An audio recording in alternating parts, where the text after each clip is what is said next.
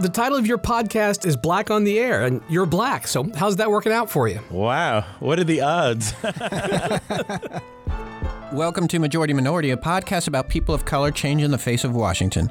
I'm Frank Ordonez, and I cover the White House for the 30 news outlets that together make up McClatchy. And I'm Bill Douglas, and I cover Congress for McClatchy. Today we have Larry Wilmore, former nightly show host on Comedy Central, and now a podcaster hosting Ringer's Black on the Air. People have been very passionate about wanting to hear from me, and I felt what better way than to use this medium, the medium of the podcast. He joined us to chat about why The Nightly Show went off the air and about his time as The Daily Show's senior black correspondent. It was really interesting hearing him talk about that. Politics has taken a greater and greater role in comedy, and this is an extension of what he was doing in The Daily Show. He's joined the podcast generation. In that time, he's had some great guests on.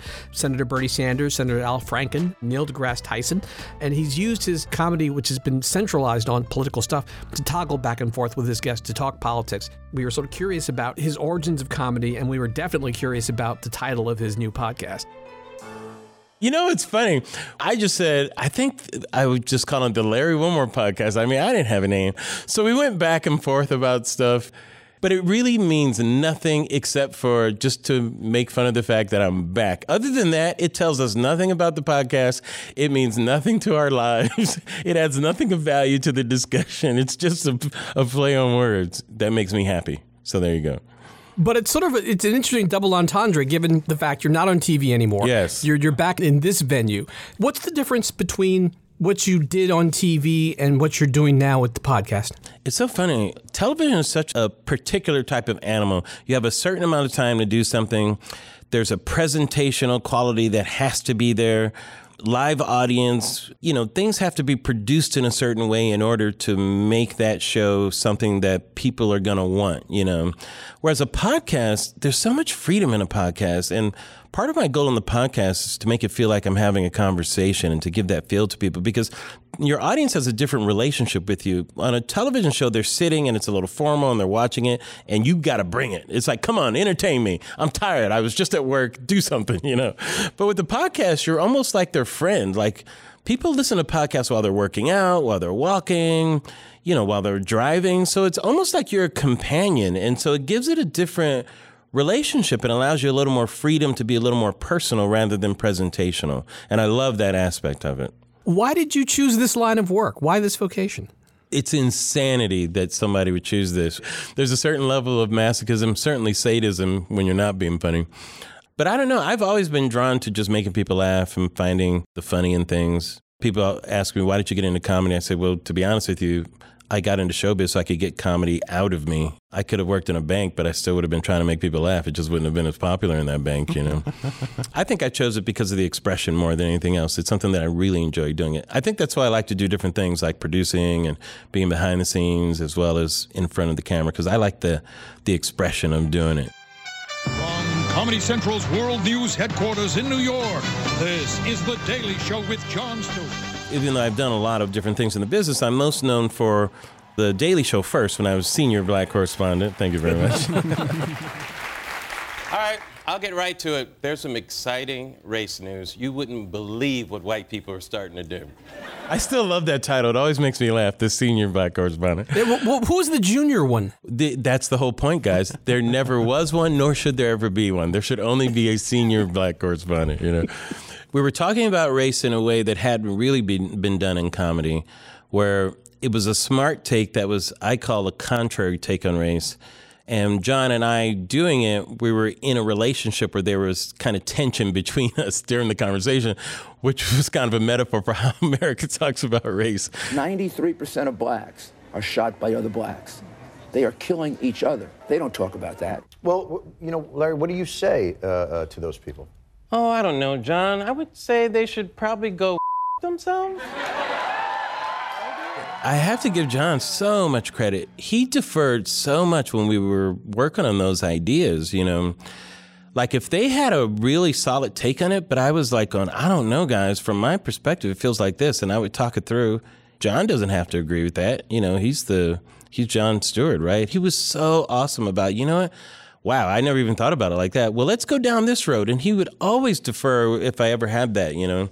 And it allowed us to get into a different level of a conversation about it rather than, remember earlier we were talking about the low-hanging fruit, rather than what's the low-hanging fruit in this racial discussion? Well, let's go a little deeper. What's the thing we maybe didn't quite look at? What's that other conversation?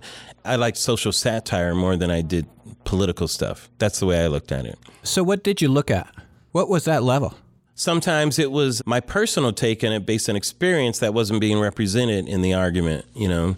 It wasn't taking a left or right side. It was a contrary side that just had truth in it. Like one of the early ones that I did that became the title of my book was we were talking about Black History Month. And the typical Black comics joke on Black History Month is that the month is too short. Like, how come we only got 28 days, you know? But for me, I took the contrary, like 28 days of trivia. I'd rather we got casinos, you know, was the joke. John, let's be honest. Black History Month is a drag, okay? White people have to pretend to care about black people. Black people have to pretend to care about history. It's a lose-lose. You know, it's like, why are we just having a trivia contest in February? It's boring. And I was saying how much I hated Black History Month, but for these specific reasons. And it was a take we hadn't quite heard on it. And it was so much fun for us to do that take on it, you know. And then on the nightly show, which was a bit of an extension of that, where I was able to really cover more social issues rather than just the racial angle. But certainly that was part of it, and cover politics more and more, and Washington being a big part of that. So a lot of people know me for that, you know, and it's something that I'm very interested in. All right, guys, you know what time it is. Time to check in with America's efforts to de-Negrify the White House. That's right. Let's see what's happening with the unblackening. There were some folks that thought that show was too black. Did you think so? No, I didn't think it was too black. I know that we tackled a lot of racial issues head on, and I think that may have been too racial for some people, and I can definitely see that. But the issues were happening. We felt it was our duty to kind of go after those. I mean, we came on right on the heels of Ferguson and a lot of these police incidents and so many things. And it wasn't just the racial things. I mean, we were covering women's issues. The transgender issue was blowing up full steam. And there were so many issues out there that we felt our show should be a show to kind of cover those things, you know. Now, when we started the show, we wanted to have a conversation on some very tough subjects. And we've had a lot of fun doing just that. I mean, really, our show was at its best when the news was at its worst. And I'm just so proud that we were able to take on real issues and, I don't know, hopefully say something powerful while making people laugh. And on the plus side, I must say, our show going off the air has to only mean one thing. Racism is solved. We did it. What do you think mainstream America's kind of issue with those kind of shows is? I mean, why don't more people pay attention? What is it? I don't know. It's funny. When we went off, we had this outcry from people. No, how dare you? We need this. And I felt like people may have kind of taken us for granted in a sense where it was one of those things that they appreciated. Until it left, they didn't realize the service it was providing because then it wasn't there anymore, you know. So it was one of those kind of situations. And look, I'll acknowledge it's not the Tonight Show. You know, we're not going to have the biggest audience. But we always had a very passionate, loyal audience that really just passionately loved our show. It's amazing, guys. People still come up to me, and people of all ages, from teenagers to octogenarians, that, oh, Larry, thank you so much. Like, they'll say thank you, not, hey, man, I thought you were funny, but thank you so much for what you're doing. We miss you and all these things. And it's so heartfelt, and it's so amazing. I'm like, well, thank you, you know. Hey, everybody. Welcome back to Larry Wilmore, Black on the Air. I am Larry Wilmore. I am Black on the Air. What role does Washington play in your podcast? Well, it really is the parallel universe epicenter of the world right now, where, I mean, think about how much power this president should have right now. He's a Republican president, Republican Senate, Republican Congress, but the own party can't figure out their own president. I mean, they're completely flummoxed by it, guys. It's amazing to me, some of the things that are going on. And with a character like Trump, every comedian's dream, of course, you know, to have an outsized character like that in the White House, who's just everything he does is worthy of some kind of comic content. So everything is ripe for commentary right now. Yeah. Is he an easy target? No. Why? Well, the low-hanging fruit isn't necessarily interesting. because everybody's making that joke about the low-hanging fruit, and especially with technology today, people are getting their first on Twitter, or on Instagram, on Facebook. So you always really need to have your own opinions about things and dig a little deeper into what is your real feeling about something. Like one of my earlier podcasts, instead of talking about the actual thing that Trump said, I really went into the different ways that he lies. To me, Hillary lied like a politician, but Trump lies like an alcoholic. In fact, better yet, he lies like a crackhead. And the crack that he's trying to get is basically just more attention. Is Washington itself a funnier topic? Wow, that's a good question. Funnier, I don't know. I think funnier is what we make out of it, because at any time, I guess it can be funny. But I think because of what's going on right now, it feels maybe a little more pathetic right now that things aren't getting done. I think people kind of understood when Obama was president and there was opposition in the Senate and the House and there was a stalemate, and you're like, whatever. As frustrating as that was, you understood it. We can't understand it now. If nothing gets done now, I mean, the anger that people will have at Washington, it already exists at a high level. But I cannot imagine how upset people are going to be if it feels like the same type of stalemate, and rightly so. Washington has been a topic of conversation and a topic of jokes for a long time, back to Dennis Miller on SNL. But then you had The Daily Show. We had your show on Comedy Central. We had Colbert, obviously. Why is Washington such a big part of like the comedic arena that we're in now? I think it's Trump. I really do. I don't think it would be the same if Hillary was president. I think it is this outsized id that lives right outside of his ego, all the time right in front of us. We can't believe that this character is president, that this dinosaur that walked the earth is walking it again and is leading us, I mean, it's amazing to us. None of us can believe. We're all in cognitive dissonance. Even the Republicans could not believe that Trump became president, which to me was the funniest thing in the world. I'm not sure Trump could believe that he became president. I don't think he did. I don't think he even planned on giving a speech that night of acceptance. I think he was surprised. I don't think he had any plan B. Plan B is be president. Yes, right? So, I think because we're living in that phenomena, it's amped everything up to another level. Has comedy gotten more partisan? Definitely, without a doubt. I got a chance to talk to Senator Franken, and we talked a lot about his SNL days.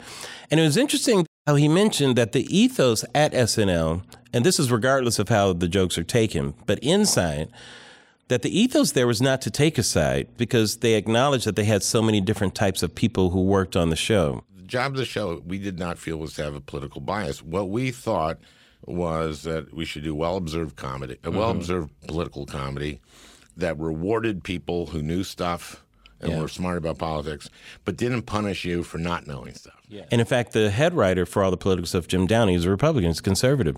And so they've had people on the right and on the left writing for that show. And so they always wanted to really dig into the psyche of whoever that person was, whether it was Clinton or the first Bush or all that type of stuff, whether it's Gore talking about the lock box, or, those type of things.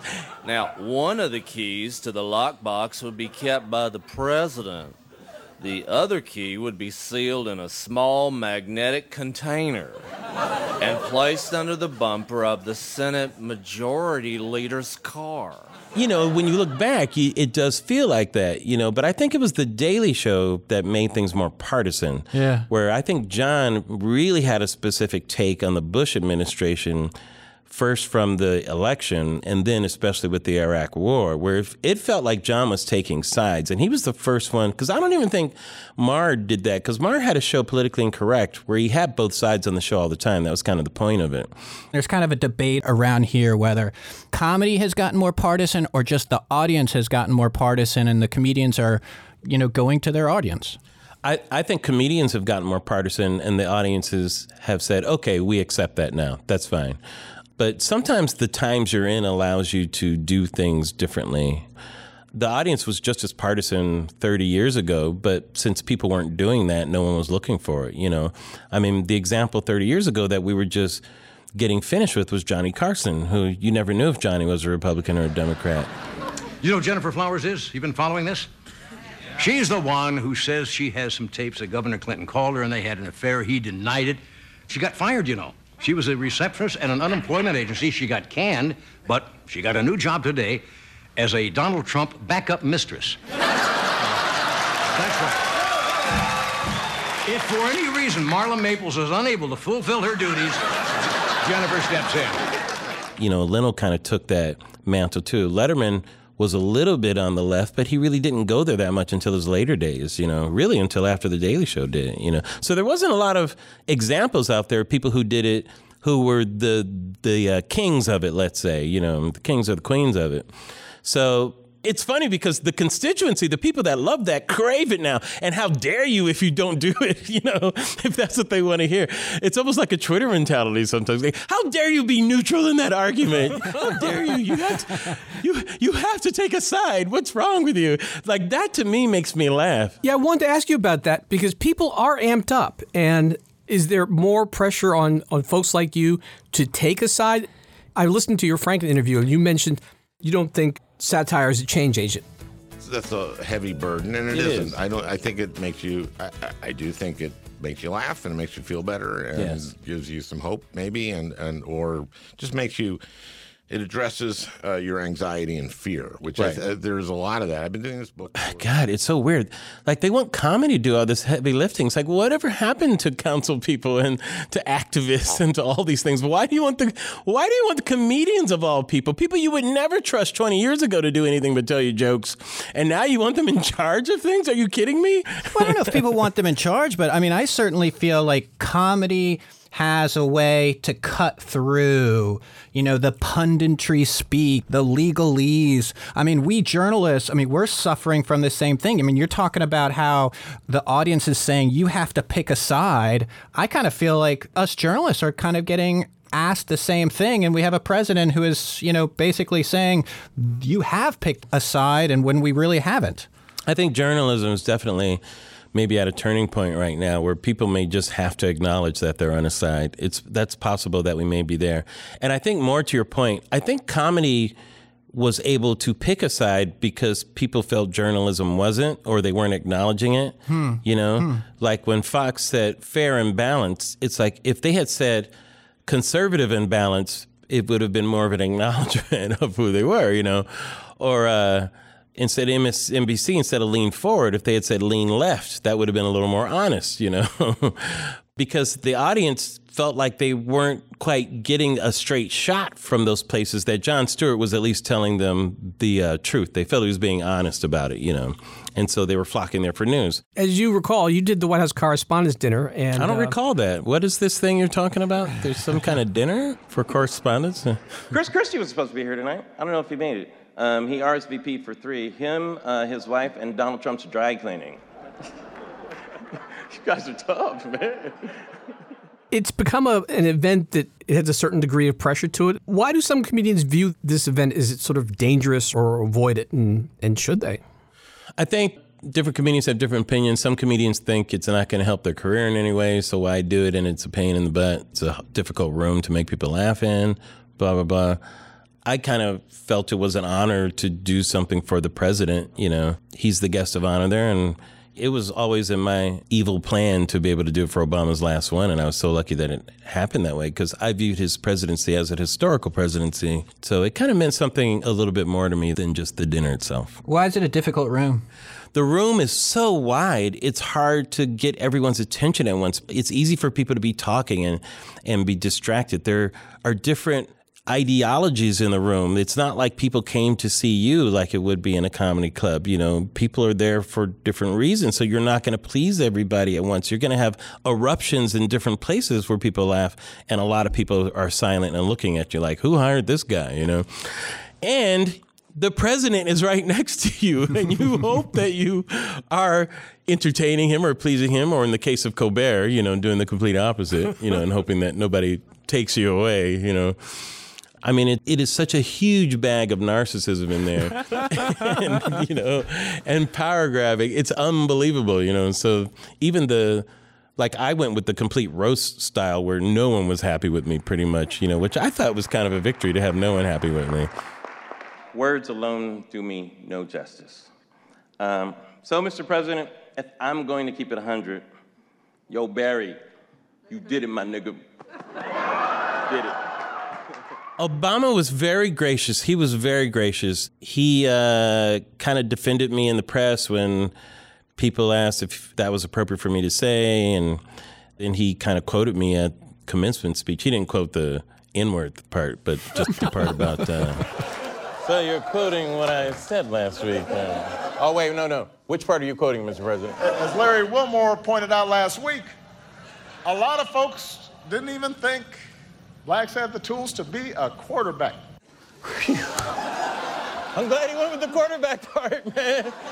I thought he was going to call the entire graduating class at Howard well, let's just say I'm glad he didn't do that. He put that in the lockbox, right? Yes, exactly. I think they all wanted that in the lockbox forever. But he was very, very gracious about it. But you also talked about when you did that was sort of bringing it home, and that was sort of like a family conversation to a large, mostly white audience. That's a good way to put it. I think Obama understood it immediately. I could tell by his reaction. He got it, what I was saying, especially because of the preamble. And, we're the same age. And I was born in 1961. He went down that whole president route, whatever. I did comedy. So, get over yourself. So we were both born into a world that had contempt for us before we could even speak, And to speak about that was extraordinary. And I just wanted to acknowledge that in a way that kind of did several things. So. What about the difference now in the late night comics? You've got Colbert, who's sort of going great guns. Fallon took a little bit of a stumble after he had Trump on. And Fallon is in the Tonight Show tradition of not being heavy politics, and Colbert's just the opposite. Should hosts go after or go heavy on the politics on late night, or is it a comfort zone question? I think they just have to be who they are. I think the audience wants authenticity more than anything else. Fallon is Fallon. He has his style. Ironically, it was Stephen who struggled in the beginning because I think he wasn't quite being in his comfort zone. He thought he had to be something other than what he actually really relishes talking about, Once he got the gift of Trump, let's say, he got the comedy wings and was able to start flying with that. Last week, we learned that Donald Trump's own Secretary of State called him a moron. Not only is that an insult, he gave away Trump's Secret Service code name. Kimmel has his own approach, which works for him, and Conan, who has his own style too, Correct me if I'm wrong, but none of those guys are blatant conservatives. Why don't conservatives have a funny show? What a question. I think there have been a lot of funny conservative people, but I don't know. There may be an opportunity now, though, for somebody to break through. Because since that question is being asked, I think it would be awesome, by the way, if somebody came out just balls out and was that funny conservative, in the way that liberals have taken that mantle. I think it'd be great. I mean, is there an inherent liberal bias? Yeah, because I think there's more permission to go after the sacred cows from the left. Some of the issues that the left really cares about, they care about passionately, like climate or social issues and those type of things, Like nobody cares if you go after trade. Who really cares, And that's a position that could be right or left, I mean, the right is passionate about taxes, but the left could care less. They're not passionate about that. So if you do a joke about that, you're not going to get the same type of blowback from an audience going, whoa, why you got to say that? People can laugh about it. So I think it's finding the point of view that can connect with an audience and being fierce with your point of view and being yourself. I think those are the keys if you're going to do something, because you have to be unapologetic. You have to not care that people are going to have a certain opinion, but you have to find the thing that connects with people is the key, But I don't think it's impossible. I just think, somebody just has to do it. Now, with your podcast, you've had many political guests on. You've had Franken on. You've had Bernie Sanders on. What has this experience taught you about politics? What have you learned about politics from them that you might not have known? Politicians are the hardest people to interview because they have talking points, and it's very difficult to get them to be themselves. And as a challenge, you have to find a way to engage them where you can bring them out and not their positions out. I'd rather get their opinion than their position. And so how do you get their opinion on something? With Franken, I kind of ran out of time, but at least I was getting opinion about things because we were talking about something that he loved, which was writing comedy and all that performing. And as soon as we got into the politics, I could start to feel positions coming out. And so it's very difficult because they're politicians and that's what they do. And he even acknowledged it when he talked about pivoting and that that's how they answer questions. And so I was making sure that didn't happen in the interview, ironically. And someone like Sanders, who has a very strong personality, it's the same type of thing. So I don't care whether they're on the right or the left or I agree or disagree. I want to get the person out there and try to get something inside of there and not just get a position. It's irrelevant, my opinion on it or how I feel about it. It's almost like you're becoming a journalist. Oh my God, what's going on? I thought it was a fake one.